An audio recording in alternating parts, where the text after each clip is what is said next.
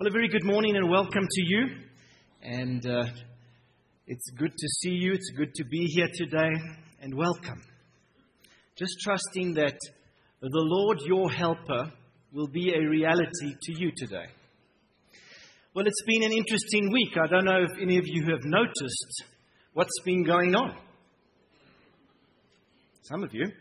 And we continue to live in interesting times. And there's so much going on both here and around the world at the moment. And I must admit, I am intrigued.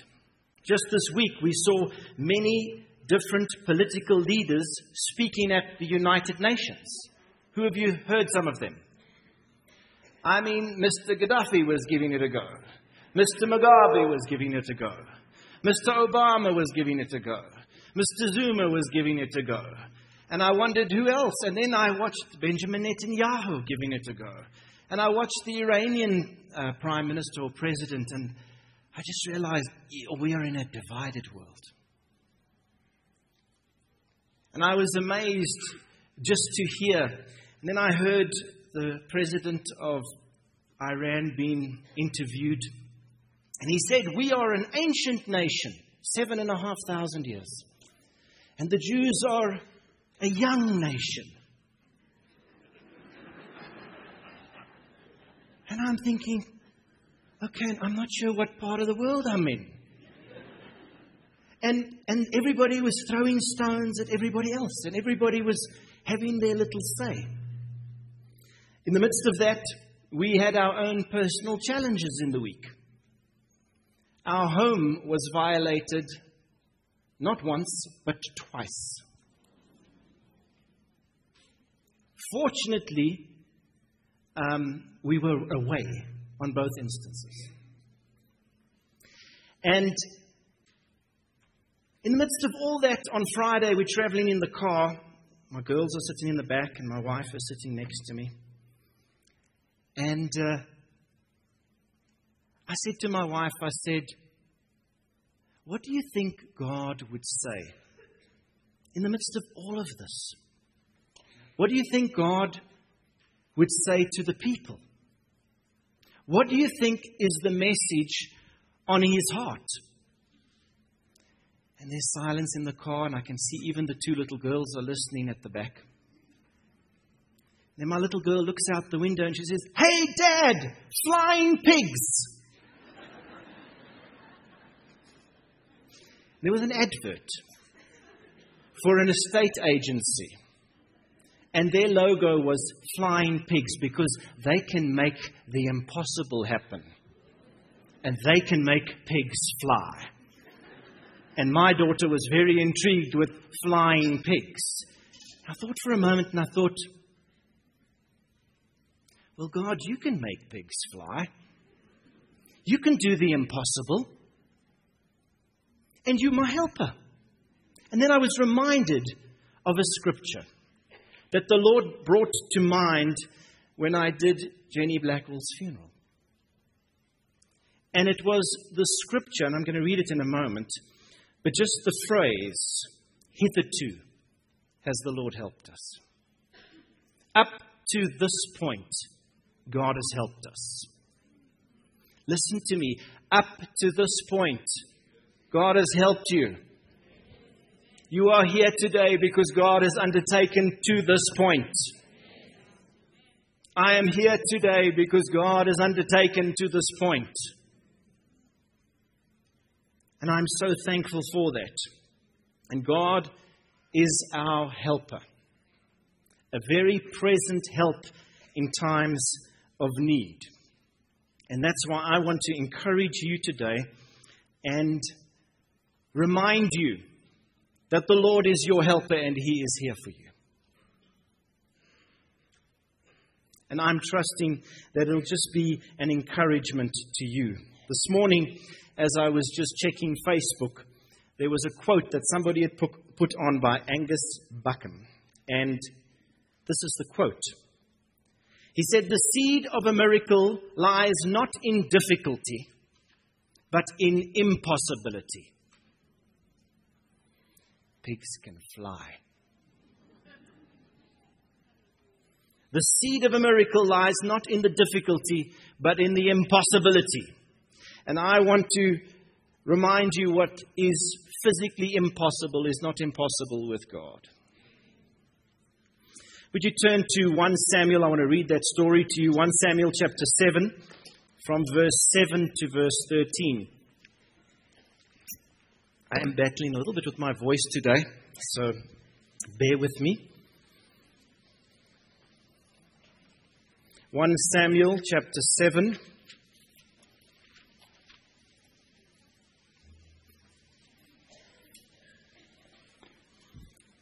From verse 7.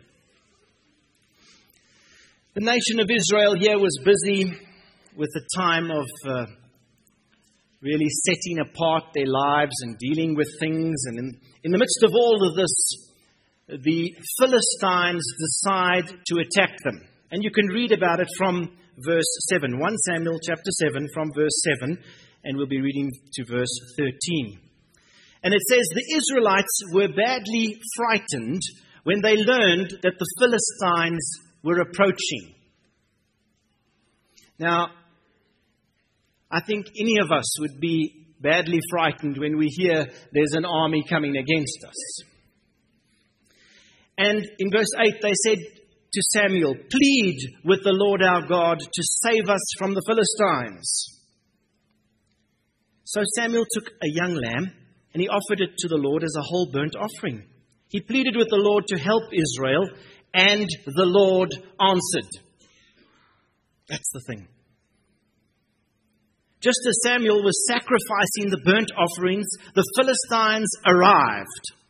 Now, just notice here, the Lord answered, but the Philistines arrived. And no answer like that to me, thank you. The Lord answered. And the very next verse says, the Philistines arrived for battle. But the Lord spoke with a mighty voice of thunder from heaven, and the Philistines were thrown into such confusion that the Israelites defeated them. Verse 11, the men of Israel chased them from Mizpah to Bethkar, slaughtering them all along the way. And Samuel took a large stone and placed it between the towns of Mizpah and Joshana, and he named it Ebenezer, the stone of help. He said, up to this point, the Lord has helped us. And so the Philistines were subdued, and they didn't invade Israel again for a long time. And throughout Samuel's lifetime, the Lord's powerful hand was raised against the Philistines. And for me, this whole scripture, thus far the Lord has been with us, or the Lord has helped us, has just been an encouragement to me, and I wanted to encourage you today. I wanted to start off by saying life is unpredictable. You don't know what it's going to bring. I was just talking to somebody outside this morning. He says, if he has to carry another coffin, he's going to... I understand. Sometimes life is just, it's full of things we couldn't have anticipated, perhaps things that are difficult to handle. And there are no guarantees in life, and nothing is sure. Something that's sure for one moment may not be sure the next. And here the nation of Israel was minding their own business, busy with their own things, sorting out their own issues. And along come the Philistines to attack. And I tell you, the same is true in our lives. We can be busy, even with the work of the Lord. And along can come some enemy and seek to engage us in battle. We don't know. My father used to always say, constant change is here to stay. Constant change is here to stay. I remember one day somebody went and made a little poster of that. Constant change is here to stay. And every letter was in a different color. And I thought it was so amateur. But I want to tell you, every letter of life can be a different color. And when you're expecting it to be green, it can be red. It reminds me of these high-felt storms that I'm beginning to long for. It can be a perfectly beautiful, calm, hot summer's day. And in the afternoon, the black clouds will roll over here. And the weather will turn. We have, for years, had a farm in the Eastern Cape that my grandfather bought. And one of the things down there, it's right at the coast, is that the weather is so unpredictable. And all the Varleys come on holiday there. And they think it's a lovely idea to leave the windows open. Now, it is a lovely idea to leave the windows open while you're there. But you don't go away for 5 minutes without closing the windows. Why? Because at any time, the weather can change.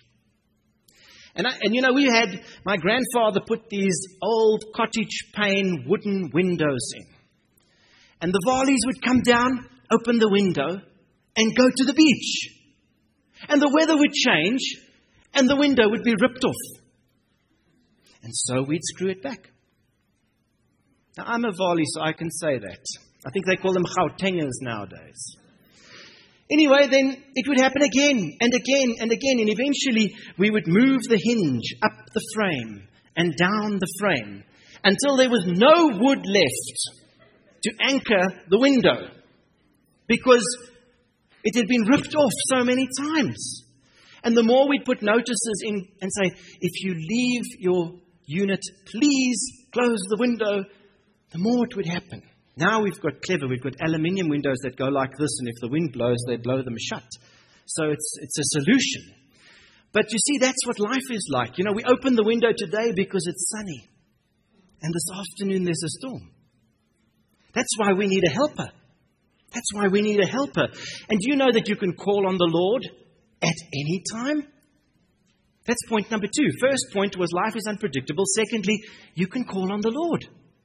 And here the Philistines come against the nation of Israel, and they had the sense to call on the Lord. In verse 8, they begged Samuel, plead with the Lord our God to save us from the Philistines. So Samuel took a young lamb and offered to the Lord as a whole burnt offering. He pleaded with the Lord to help Israel, and the Lord answered. And you mustn't forget to call on the Lord in whatever it is that you're going through. Don't forget to call on Him. Many times we just want to rely on our own strength and run on our own strength. Thirdly, let me say God's ways are not our ways. And I don't know what the Israelites were expecting, but I don't think they were expecting the enemy still to arrive after the Lord had heard and answered their prayer. I'm telling you, sometimes the enemy can arrive and you are convinced that this is dealt with. What is this that's going on? And then the enemy is standing in front of you. And then it says that God spoke in a loud voice. And everything changed. Perhaps the Israelites would have preferred that the enemy be removed. I would have preferred that. But no. The enemy comes right into their camps, and the Philistines arrived for battle. But at that very point, the Lord spoke in a mighty voice of thunder from heaven, and the Philistines were thrown into such confusion that the Israelites defeated them. And I want to remind you that God works in unexpected ways. God works in unexpected ways. Don't come with your preconceived ideas. But say, God, you are sovereign. We give you right of way. It says in Isaiah 55 verse 9, don't turn there. It says, for as the heavens are higher than the earth, so are my ways higher than your ways, and my thoughts than your thoughts. Point number 4. Point number 1 was life is unpredictable. Point number 2, call on the Lord. Point number 3, God's ways are not our ways. Point number 4, face to face with the enemy. No one likes to be face to face with the enemy.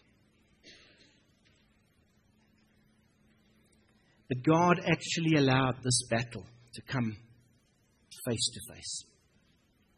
The Philistines came into the camp. And I want to tell you, sometimes God will allow the battles to come this close. And you've got to look them in the eye. And you've got to defeat it.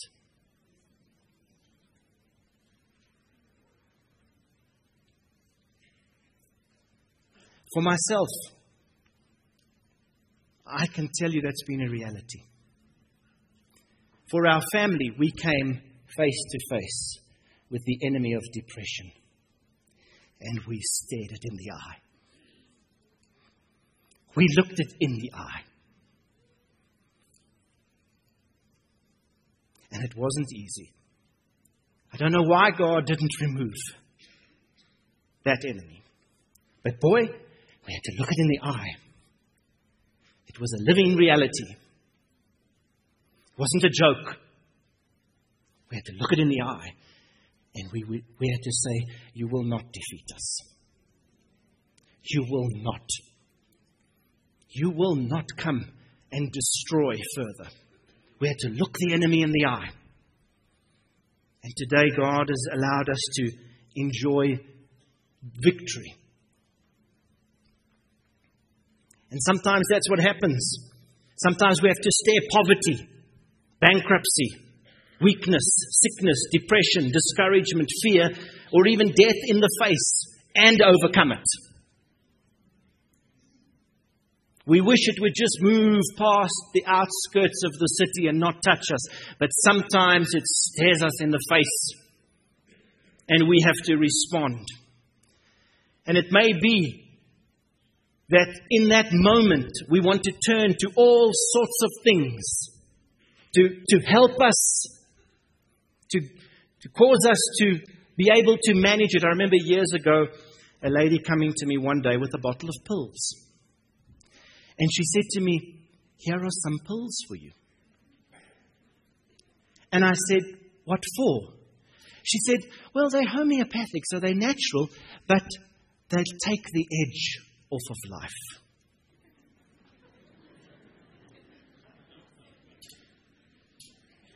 They'll take the edge off of life. What? Take the edge off of life. And you see, sometimes when we're face to face with the enemy, we'll look for other things. We'll look for other things to compensate instead of looking that enemy in the eye and saying, no, you will not touch me. I will not let you have a right over my family or my life. You can give a good stare down. It's a good boxing practice to stare the opponent down. And you see, sometimes when we're in a corner and we're facing a battle, we can do things that we would otherwise never do. Just before I got married, about a week or two before I got married, there was lots of stress and lots of pressure and lots of things were happening. And so the one day I had to go home for something and then get back to the office, and I was rushing with the car, and we had a beautiful little Maltese poodle. And in my rush, I rode over the Maltese poodle. Frodo was her name. And she was a very sweet dog that we'd been given. And she wasn't killed. But when I got out of the car, my heart was broken because I loved this dog. And immediately and instinctively, I went to the dog to help the dog. And the dog bit me right through my nail of my thumb. And I had to sort of go like this through my wedding. Don't know if you know what it's like to have a hole through your... But you see, sometimes when we're backed in a corner, we can act in a strange way. And we must be careful of that. We must have the presence of mind to realize my family is under attack. Or my life's under attack. Or my marriage is under attack. Or my children are under attack. I'm not going to start biting the hand that feeds me. I'm not going to start blaming God and saying, oh, but God, why couldn't you have? I've got to run to the hand that feeds me. I've got to run to the helper. Point number 5. During these seasons, don't befriend the enemy. We're going through difficult times financially. It's a difficult time in the country, in the world. They're talking about a one world reserve currency. Boy, it sounds like the start of end times. They had one man speaking about, do you foresee that there will be a one world currency? He said it may take 100 years, it may take 50 years, it may take 20 years. He says, but I'm prepared to bet a lot of money on it. That'll happen. We're living in end times. Don't befriend the enemy. Don't befriend the enemy. And the devil knows this season that you're in, and he's waiting to pounce. It says in 1 Peter 5 and verse 8, be self-controlled and alert. Your enemy, the devil, prowls around like a roaring lion, looking for someone to devour. It says, resist him, standing firm in the faith, because you know that your brothers throughout the world are undergoing the same kind of sufferings. We're not alone. But you see, here now the Philistines arrive in the camp of the Israelites. God makes this loud noise. They're thrown into confusion. They are defeated. But then what happens? The Israelites have to go after them. And the Israelites have to kill them. Let me read it to you. It's pretty gruesome. It says, the Philistines, in verse 10, if you're still there, the Philistines were thrown into such confusion and the Israelites defeated them. The men of Israel chased them from Mizpah to Bethkar, slaughtering them all along the way. Now, when you're dealing with the enemy that's seeking to destroy you, you cannot run along the way as you're chasing him away and make friends with him. You have to destroy him. You have to be ruthless with the enemy. Now, in the Old Testament, there's a story, and if I had time, I'd read it to you because it's such an incredible story. But it's a story about after the Israelites have got into the Promised Land, they've conquered Jericho and Ai, and the next place they need to conquer is Gibeon. And what happens is the Gibeonites, the people living there, they hear, these Israelites are having great success. We must work a plan to make peace with them. So they make up this elaborate deception. They wear old clothes, worn out shoes. They take bread that's got mold on it already. And they come to the Israelites and they say, we have come from a far place to make peace with you. And Joshua asked, he said, but are you not from clothes? No, look, our shoes are worn out. The bread is moldy. Our clothes are worn out. Look at us. And so what does Israel do? They make peace with the Gibeonites. And then they discovered that Gibeon was just 3 days away. And they've made peace. They've signed a peace treaty. They've sworn before God they will not harm these people. These people have deceived them. They are the enemy. And God expected them to honor the peace treaty. You make peace with the enemy. And God will expect you to honor that peace treaty. Don't make peace with the enemy. Whatever you do. And it might sound like a hard word today. But in these times that we are living in, don't make peace with the enemy. Now, I went and researched who are the modern Gibeonites. And I couldn't get a clear answer. But one of the suggestions is Palestinians. Another suggestion is the group that went down to Ethiopia. That's why there's a strong Jewish community. I think they consider themselves the lost tribe or something like that. But it's not clear. But whatever it is, For us, it's a symbol. We must not make peace with the enemy. And I want to tell you, you can make peace with the enemy. How? Well, I believe there's many ways. In that time when the battle is face to face, you can turn to other things. Maybe years ago, God delivered you from smoking. You haven't smoked for years. Now the pressure's on and you say, oh, it was such a comfort back there when I could just smoke a bit. If I could just have a smoke now, it would take the pressure off. Maybe you think, the battle is so hard here. It's just something that can take the edge off it. Isn't there something that can take the edge off it? Maybe a little alcohol, or maybe a little gambling, maybe a little lotto, or something like that. Let's just get something else here. And what happens is you make peace with the enemy. And you bring the enemy into a peace treaty with you. And I want to tell you, we must never do that. And it could be drugs. I want to tell you, drugs present themselves and they say, we'll take the edge off of life for you.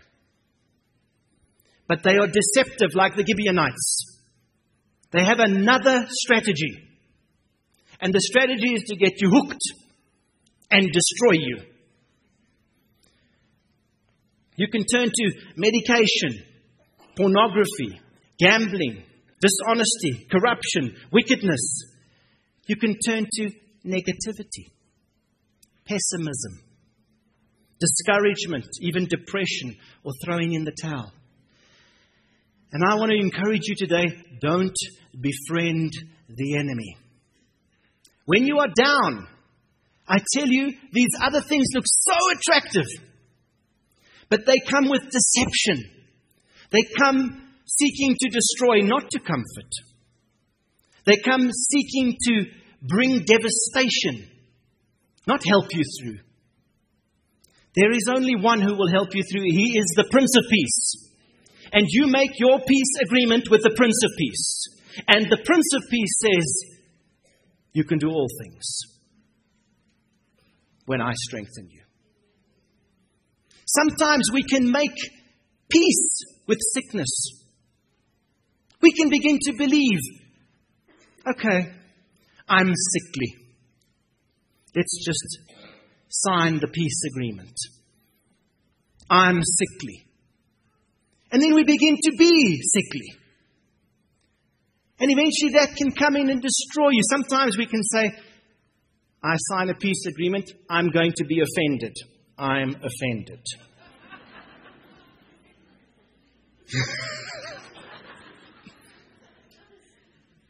Maybe it rings a bell. I'm offended. Or, I have every right, I'm going to be bitter. I'm going to befriend the enemy. I'm going to take what he offers, bitterness, and I'm going to take it for myself. That's what Eve did in the Garden of Eden. You see, the serpent came along and said, surely you know better than God. And she thought for a moment, if I befriend the enemy and take his advice, I'm going to be better off.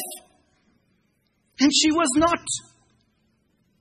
Do not befriend the enemy. Point number 6. Befriend your helper. Your helper is here to help you. And as we look back over our lives today, I believe we know that God has undertaken to have brought us this far.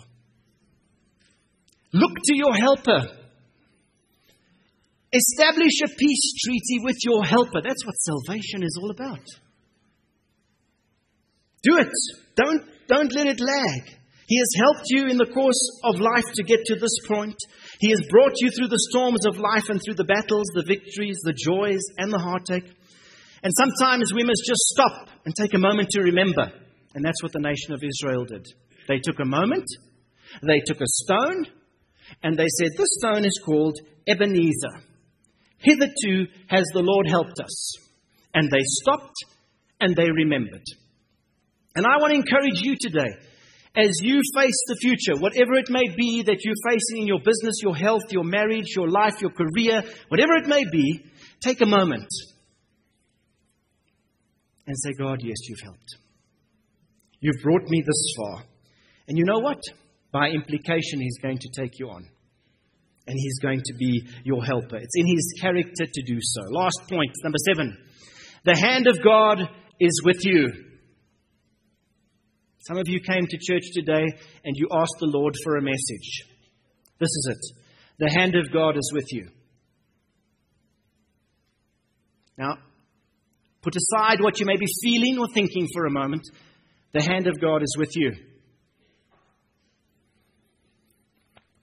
If we go and look at that story in verse 13, it says, So the Philistines were subdued.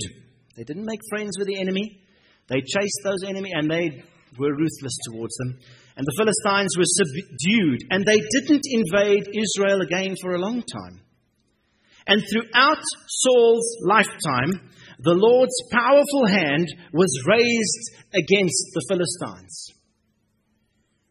Well, I want to tell you, I believe the hand of God is here today to be raised against those things that would seek to destroy you, your finances, your health, your marriage, your children, your relationships, your career, your business, and whatever. The powerful, mighty hand of the Lord, I believe, is with us today. And if we will just realize it. Be alert. Don't let the enemy deceive you. He will come with a deceptive strategy. And he will come with deceptive words. Don't be deceived. Don't befriend the enemy. Befriend your helper. Just lastly, I read this interesting word for the day that came from my friends at Radio Pulpit. And the heading is, Don't Quit Now. Are you thinking about quitting? Life's full of quitting points. But if you throw in the towel on your marriage, your ministry, your job, or your dream, you may regret it for the rest of your life. Only by staying in the race can God strengthen you and make you a winner. F.B. Mayer says, You never test the resources of God until you attempt the impossible. Quitting doesn't build character, endurance does. It develops something in you that nothing else can. That's why God says it is blessed. It sustains courage, gives staying power to discipline, and turns dreams into reality. Nobody knew more about endurance than Jesus Christ. He endured all the way to the cross. When they plucked the hair from his face, when the whip tore his flesh, when they nailed him to the cross, when his friends forsook him, when bystanders mocked him, when God himself turned his face away, when hell rose up and cried, Quit! No. He said for the joy that was set before him, he endured the cross. And remember, God rewards those who earnestly and persistently seek him. The Bible says you'll find him when you seek him with all your heart. These promises and the promises in the Word of God apply to your life. Don't settle for anything less. Don't befriend the enemy. Take the battle head on. Tell the devil you have no right in my situation, and begin to believe him to be your helper and to give you the victory perhaps in unexpected ways. And maybe pigs can fly. Maybe the impossible can happen. Maybe it will, if you'll put your hand in the hand of your helper today. I'd like to pray for those who are facing a battle head on. You know it.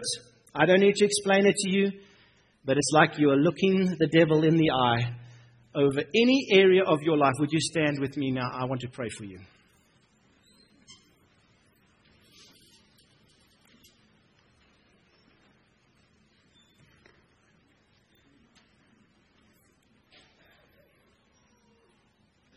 You see, the truth of the matter is no one is exempt. It's not male or female, old or young, single or married. The devil wants to destroy each and every one. So what does he do? He sends his strongest army. And sometimes we have to stand up and say, I see you, I look you in the eye, and no. No, sirree. And you know what? God, when I believe in that moment, He can do anything from remove the enemy. In some cases, He does. In other cases, He blows and makes a big noise.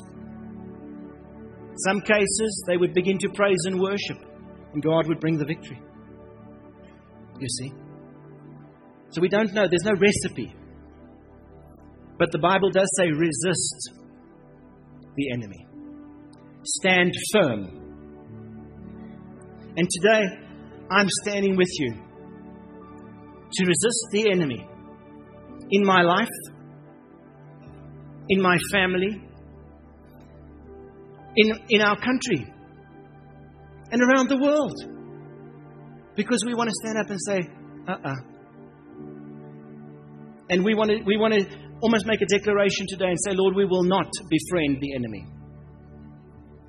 But you are the friend who sticks closer than a brother, and we're going to stick to you.